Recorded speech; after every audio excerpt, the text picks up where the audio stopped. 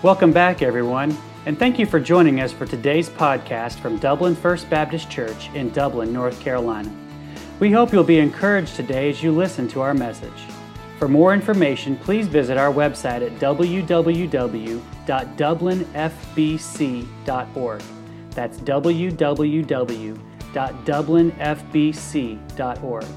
Now let's join the congregation of Dublin First Baptist as we listen to the preaching of God's Word.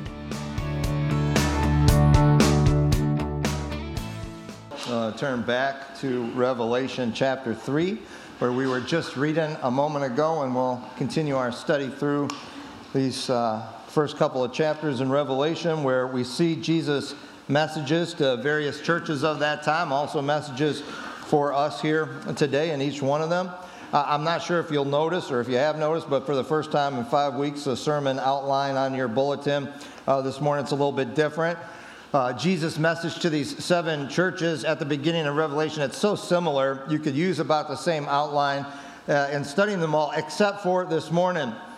See, usually Jesus, he begins his message to the church by identifying himself, and while he does that to the church at Philadelphia here this morning in verses 7 to 13, it's a longer than usual communication about who he is for them.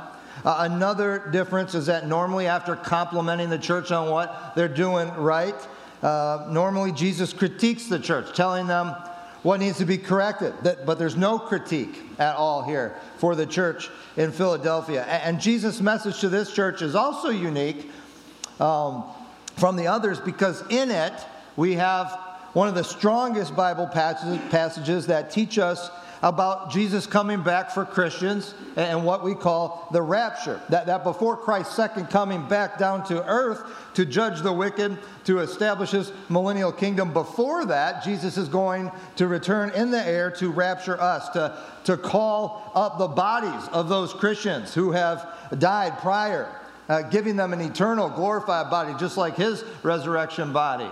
Reuniting that with their eternal spirit that's been in heaven since they were called home, and also calling us who are alive here on earth, and we have placed our faith in Jesus, calling us home. Right in the middle of this letter to the church in Philadelphia, Jesus teaches us about his return to come and get us in the rapture. Before we study this is exciting stuff here then this morning, right?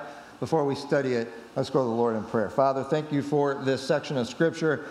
In Titus, you refer to what is being discussed here as our blessed hope.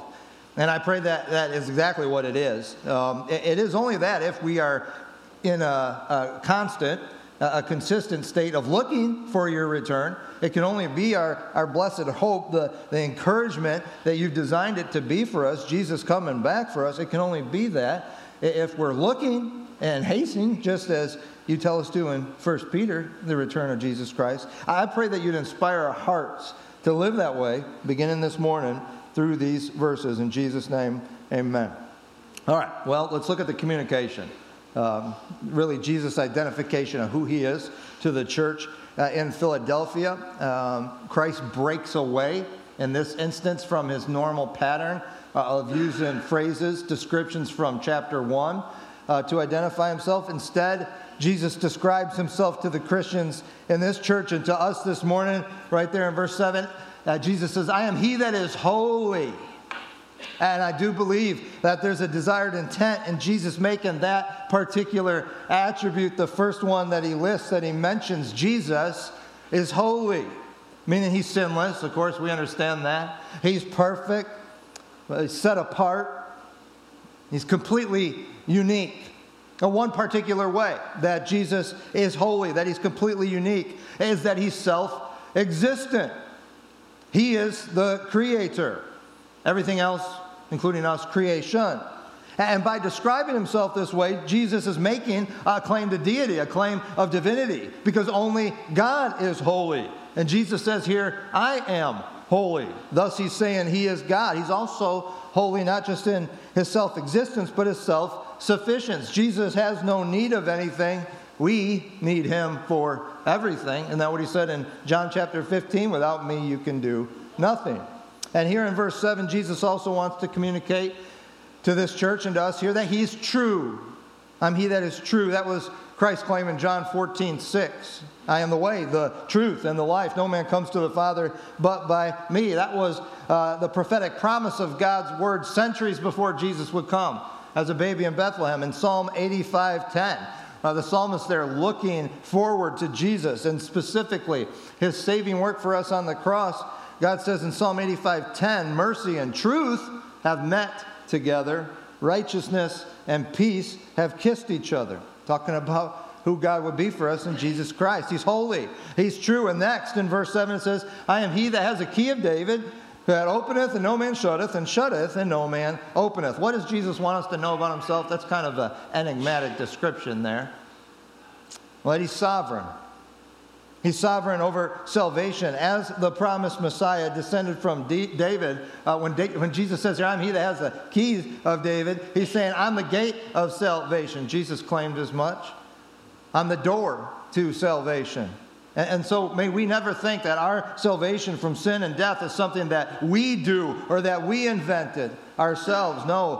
What is the cry of the great multitude of the redeemed in heaven? We'll get there in a few weeks. Revelation 7:10 says that a multitude beyond number from every nation, tribe, people, and tongue. Their cry is this: salvation belongs to our God who sits on the throne and to his Lamb. Amen?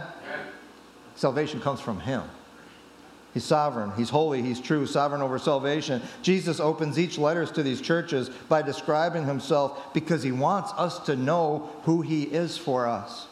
That's important. Pastor A.W. Tozer, he once said, what comes to your mind when you think about God, that's the most important thing about you. Not your job, not where you live, not your hobbies. What comes to your mind when you think about God, that's the most important thing about you. Why? Well, because our worship, the very thing that we were created, that's the reason you were born. If you were wondering why you were born to glorify God. Until we're saved, we don't do so good on that. That's the reason why you're reborn. You're born again. You're saved. It's to glorify God. And our worship is going to be as pure or as base. It's going to be as exalted and excellent and pleasing to God, or as common, run-of-the-mill, even vile, as we entertain high or low thoughts about God. We need to know who God is. And that's why Jesus, at each one of these letters, he's telling us who he is. And we're to meditate on that and hide that in our heart. Our faith in God's grace, the very thing by which we are saved from sin and death, our faith is going to be as strong, or it's going to be as sorry as what we know about the one in whom we place our faith. Do you see how important these revelations and these opening descriptions in these letters are? It's not just something to run through. The Christian, desire to deeply, intimately know Jesus Christ. He wants you to know him that way. He knows you that way. Let's look at the commendation now, verses 8 to 10. So this is where Jesus tells them what they're doing good. Verse 8 opens up with a familiar phrase. I know thy works. He's told a number of churches that. And with the exception of his message to the church in Smyrna back in chapter 2, usually after telling them, I know your works, he begins to tell them about some area in those works that's not perfect and that needs some adjustment, needs to be brought into line with God's word and his will. But not here. Jesus tells them, instead, I've set before you an open door. And some people think that Jesus is referring here to the salvation that he just was talking about, that they have an open door, an open door into heaven is ahead for them because they're Christians. It could be. But others, including myself, I believe that this open door is a reference to some ministry, to some mission that Jesus has provided for them. If you understand where the city of Philadelphia was in that day and age, it's in modern-day Turkey and Asia Minor, and it's like an outpost. It's a tiny little village. As far as all these different letters to these 7 churches, this is the smallest city.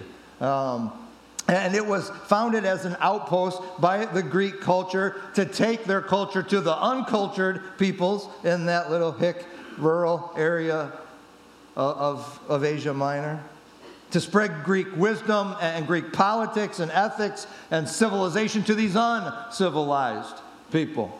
And so in a similar way, Jesus is giving this church on the frontier, this outpost, he's giving them an open door to spread the life-giving, life-transforming gospel of Jesus Christ to those who hadn't heard it yet. It's likely that the church in Philadelphia was probably planted through Paul's evangelistic efforts in the city of Ephesus. Back months ago when we were studying through the book of Acts together, we learned, I think it was on Paul's second missionary journey when he was in Ephesus, that, God richly blessed that, so that it says every person in Asia Minor heard the gospel. Every single person in an area that is now as big as the country of Turkey, doesn't say all got saved, it says they all heard the gospel. And it's probable that this church was founded at that time. And Jesus here, he's saying to them, I want you to continue that kind of fervor for missions. You were planted as a church this way. All of you got saved through that. Now you go and do it. You go do it to people who haven't heard the gospel. I know when we hear Philadelphia, we're probably thinking that metropolis, right, up there in southeast Pennsylvania. This Philly's different. Not like that. Smallest of all the cities Jesus addresses. And being the smallest city, I imagine that the church was probably on the small side too. What does Jesus say here? They have little strength, right? In verse 8. This is still under the compliment section. The commendation section. I don't think you ought to take that as a backhanded compliment. I don't think that's what Jesus is talking about. Our focus should be on the strength and not the little. I remember when I moved down here in the Army, well, more so when I got out of the Army, I moved down to Bladen County because, like Fayetteville's just got too many people from all over the world, right? But I came down here and I started hearing that phrase, and I've told you before, that phrase, bless your heart. It took me about 14, 15 years to realize that wasn't a compliment, even a backhanded one. It really wasn't. I thought people were being nice to me. I said, well, thank you. I need to be blessed. I didn't realize they meant, you poor, pitiful wretch. I'm so glad I'm not you. And Craig bought me a little sign that I keep in my office. Craig Lennon did, and I look at it. I don't know if I should take that as a compliment from him or not. It's like a permanent one. But Jesus isn't doing that here when he says you have a little strength. Let me tell you, this is a source of great encouragement for me as your pastor in a small little rural church in Bladen County. And I love it here. And you ought to love it here because God's doing great things here. Because little is much when God is in it, right? Isn't that what that old hymn says? Little is much when God is in it. I hope we can learn to live out what Jesus was trying to teach his disciples when he fed the 5,000 and 4,000, those two different times. What did he say to his disciples? They said, we can't feed these. What do you want us to do? He said, what do you have? What do you have?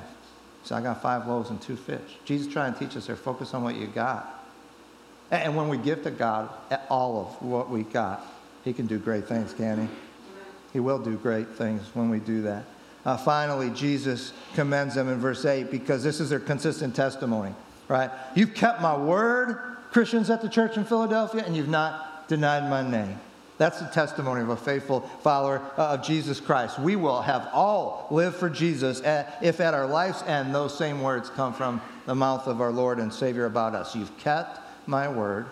You've lived in obedience to my word and my will for your life, and you've not denied my name. Listen, that ought to be the metric for success in the Christian life. That ought to be the metric for success, a successful church. Whether or not we are living for the Lord, or we as a church are doing what the Lord's asked of us, that should not be measured by any other standard than that right there. Not the size of our building, not how many people are coming to this service or to that service. Have we kept God's word? Do we know it? Do we love it? Do we share it? Do we teach it? Do we obey it? Do we respond to it? Do we bring our lives into alignment with it? Have we kept God's word, and are we proudly proclaiming the name of Jesus? And if so, the Lord is pleased with us. We're doing what he's asked. We're successful in his eyes. Now, I don't think what Jesus says in verses 9 and 10. I thought about making this a separate point and calling it the comfort, because Jesus does move from commending them, complimenting here, to comforting them. Back in chapter 2, verse 9, Jesus did the same thing for the church in Smyrna because they were facing the same type of deal. They had Jews who were a part of that culture and were there and were present, and they were persecuting them in Smyrna. The same thing is happening here in Philadelphia. And the Lord calls them here, and back in chapter 2 as well, he calls them a synagogue of Satan. And the comfort that he gives these Christians in verse 9 is that there's a day coming when those who are persecuting you for your faith in Jesus, they are going to come and they're going to worship the Lord at your feet. They're not going to worship you, they're going to worship the Lord. But you're going to witness that. And they'll know that I love you. Christian, be comforted. There's coming a day when every knee is going to bow and every tongue is going to confess that Jesus Christ is Lord. Amen? Now, we got an option. But this is what God wants in his great grace and love and mercy. He wants us to do so now in willful and joyful submission to Jesus Christ. Or we're going to do it later, but you're going to do it. You'll do it later prior to condemnation. And the Christians in Philadelphia, they had persevered. Jesus says here in verse 10 that you've kept the word of my patience. So their obedience, they're keeping God's word. They're not denying his name. That was a consistent thing for them. They were faithful not only in easy days, they were faithful when times got tough. And because of that, Jesus gives them, here's a rapture, he gives them this great promise of comfort.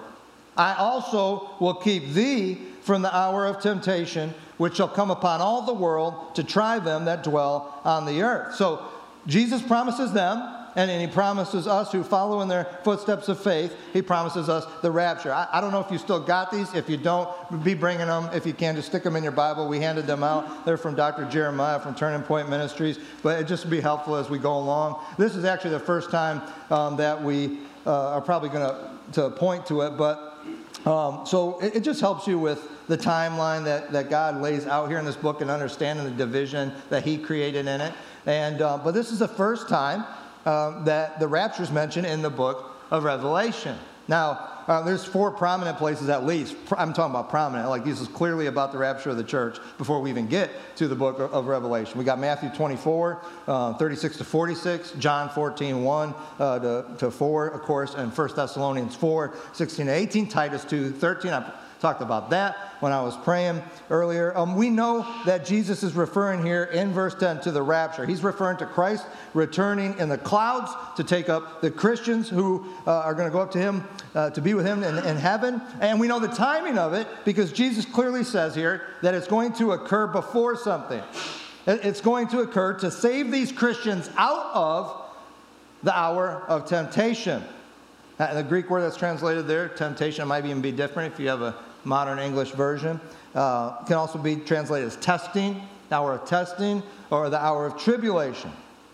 And so we know here that Jesus is referring to that coming 7-year period of tribulation that's described in chapters 6 to 19. Hold on, we're going to be there for a while. It's chapters 6 to 19. We're not going in there yet, but that's what Jesus is referring to here when he talks about the hour of temptation, that 7-year period of tribulation that occurs after the rapture. He's not referring to just the general tribulations that you experience and that I experience, these Christians are experiencing. He said in John 16:33, in this world you will have tribulation. Don't fear, I've overcome the world. He's not talking about those general things because he describes this time of tribulation here as one that has what? Come upon the whole world, all the world. Well, that's never happened as of yet, where there's been a worldwide type of tribulation like is described in chapters 6 through 19. Now, I've got to tell you, there are Christians that believe there is no rapture. There are Christians who believe that. They'll be in heaven with us. They just believe that Jesus will return here to earth and make everything new. Now, to believe that, you've got to disregard a lot of other verses in the Bible. Specifically, Jesus teaching about the rapture in John 14, right? Because Jesus told his disciples there that he was going to go away. He was going to do what? Prepare a place for them. And then what would he do? He'd come back and he'd receive them unto himself. So that where he is, they can be also. You have to disregard that to not believe that. There's also Christians who believe in a rapture, but they believe differently than we do here. They believe that it'll happen in the middle of these 7-year tribulation we'll study in chapters 6 to 19. Some Christians believe it will happen at the end. And again, to do that, you have to disregard a lot of other scriptures that teach us otherwise. They believe Christians will go through this 7-year period, at least 3.5 years, or maybe the whole thing. The issue with it, believing that would happen, is that God tells us in his word that no man knows the day or the hour of his return for us. And Jesus gets really specific about the events And that's 7 years in chapters 6 to 19. So specific, it'd be pretty easy to tell when the halfway point was or when the end was. So, that's a problem. Another issue with especially the one at the end is it just doesn't make sense. Like, why would Jesus return to rapture us and then, haul us right back up? The rapture is not a bungee jumping situation. It's not what God has intended for us. Here's the biggest problem with believing the rapture happens after the start of the tribulation. Or when we get to the end of this chapter, you're not going to hear any more about the church. Church, chapter 1, chapter 2, 3. Chapters 2 and 3 are all about the church. Letters to the churches. Let him who has an ear hear what the Spirit says to the churches. But you get done with chapter 3 and you don't hear about the church anymore. Why? Because we're not here. Where are we? We're in heaven. We're in glory with the Lord. Praise the Lord. So verse 10, it tells us here that Jesus will keep Christians from the hour of temptation. Look, if you're a person who's willing to mark in your Bible, underline, highlight that little word from. Those who believe the rapture won't happen before the tribulation, they say, well, Jesus has just promised here he'll keep Christians through. He'll help you get through it. He'll help you persevere through it. Well, if that's what Jesus meant, what do you want to say? Jesus could have used the Greek preposition that we translate through. There's a lot of that going on in the New Testament. He uses through. He don't use through. He uses a little one. As small as from is, the Greek word that Jesus uses here is ek. E-K. Funny little word, but it's an important little word. Because you know what ek means? It means from. It means out of and to. As in, I am going to take you out of here, and I am going to take you to there. That's a lot different than through, isn't it? That's why Jesus didn't use through. He said from. At the end of verse 10, we got another phrase that describes the whole purpose of the terrible 7-year tribulation period that we're going to study in chapter 6 and 19. It says, it is to try them that dwell on the earth. In the book of Revelation, that phrase is used 9 times, them that dwell on the earth. It always refers to the unsaved. It refers to unbelievers. I know we dwell on the earth right now, we do. Dwell is a very strong word in the Greek. It means you live here. This is your home. Is this our home? No, we're citizens of heaven. We're pilgrims here on a journey. It's not for us. The tribulation is to test them. It's to offer them a final chance as to whether or not they'll receive Christ as Savior in the midst of a period of all of time's great calamities. It's not for us to experience. Is God's wrath for us? No, God tells the Christian in 1 Thessalonians 5:9, God did not appoint you to wrath, but to obtain salvation through our Lord Jesus Christ. For the Christian, God's wrath will never come our way. Why not? It was all taken on our behalf by Jesus Christ when he hung on that cross. The full cup. Like Jesus said, this cup can pass from me. Lord, not my will, but thine. That full cup of God's wrath was poured out on him. We don't get it because Jesus took it on our behalf. And that's what salvation's all about. No critique here. No critique. Just commendation. Just comfort for the church in Philadelphia. And comfort for us this morning. But there is a command. Verse 11, Jesus says, behold, I come quickly. Now, Revelation was probably written about 95 AD. Last book of New Testament. Around there. So you might be thinking, well, he says, behold, I come quickly. It's been 1,928 years. The word translated quickly here, other places Revelation, it means I come suddenly. I come unexpectedly. And quickly as in when these events begin, they are going to happen quickly. It'll happen in very short order. We addressed what the Lord told us last week in 1 Peter 5. If there's any seeming delay in Christ's return, why is it? It's because he's long suffering toward us. If he hasn't come back yet, it's because there are more to be saved. There's more to trust him as Savior. But the command to this church in verse 11 is this. Hold fast, it says in verse 11, hold fast what thou hast, that no man take thy crown. And Jesus tells them here, he tells us, he says, stay faithful. Keep on keeping my word like you've been doing. Keep on proclaiming my name and the salvation that's found only in it. Hold fast to what you have so that no one takes your crown. What does that mean? The crown taken away? That's not about losing your salvation. I think we covered that last week too. But as Christians, we can lose our eternal rewards. That can happen. Throughout the New Testament, different crowns are mentioned that they'll be given to faithful Christians up in heaven when we stand before Christ. And after receiving them, we're going to lay them down at the feet of Jesus, because the only reason we were ever faithful is because of his faithfulness to us, right? Jesus says, don't let anyone take your crown. Christian, don't let him take your crown. God's word describes a Christian's life in a couple places in the New Testament as an athletic competition, like a running race. And the Greek word translated here is Stephanos. That's what crown means. That gilded olive crown that would be given to the victor, to the champion, to the winner. Jesus says, don't get distracted in this race following me. Don't let anyone cause you to veer off course or slow down. Stay focused. Stay faithful. Keep on going.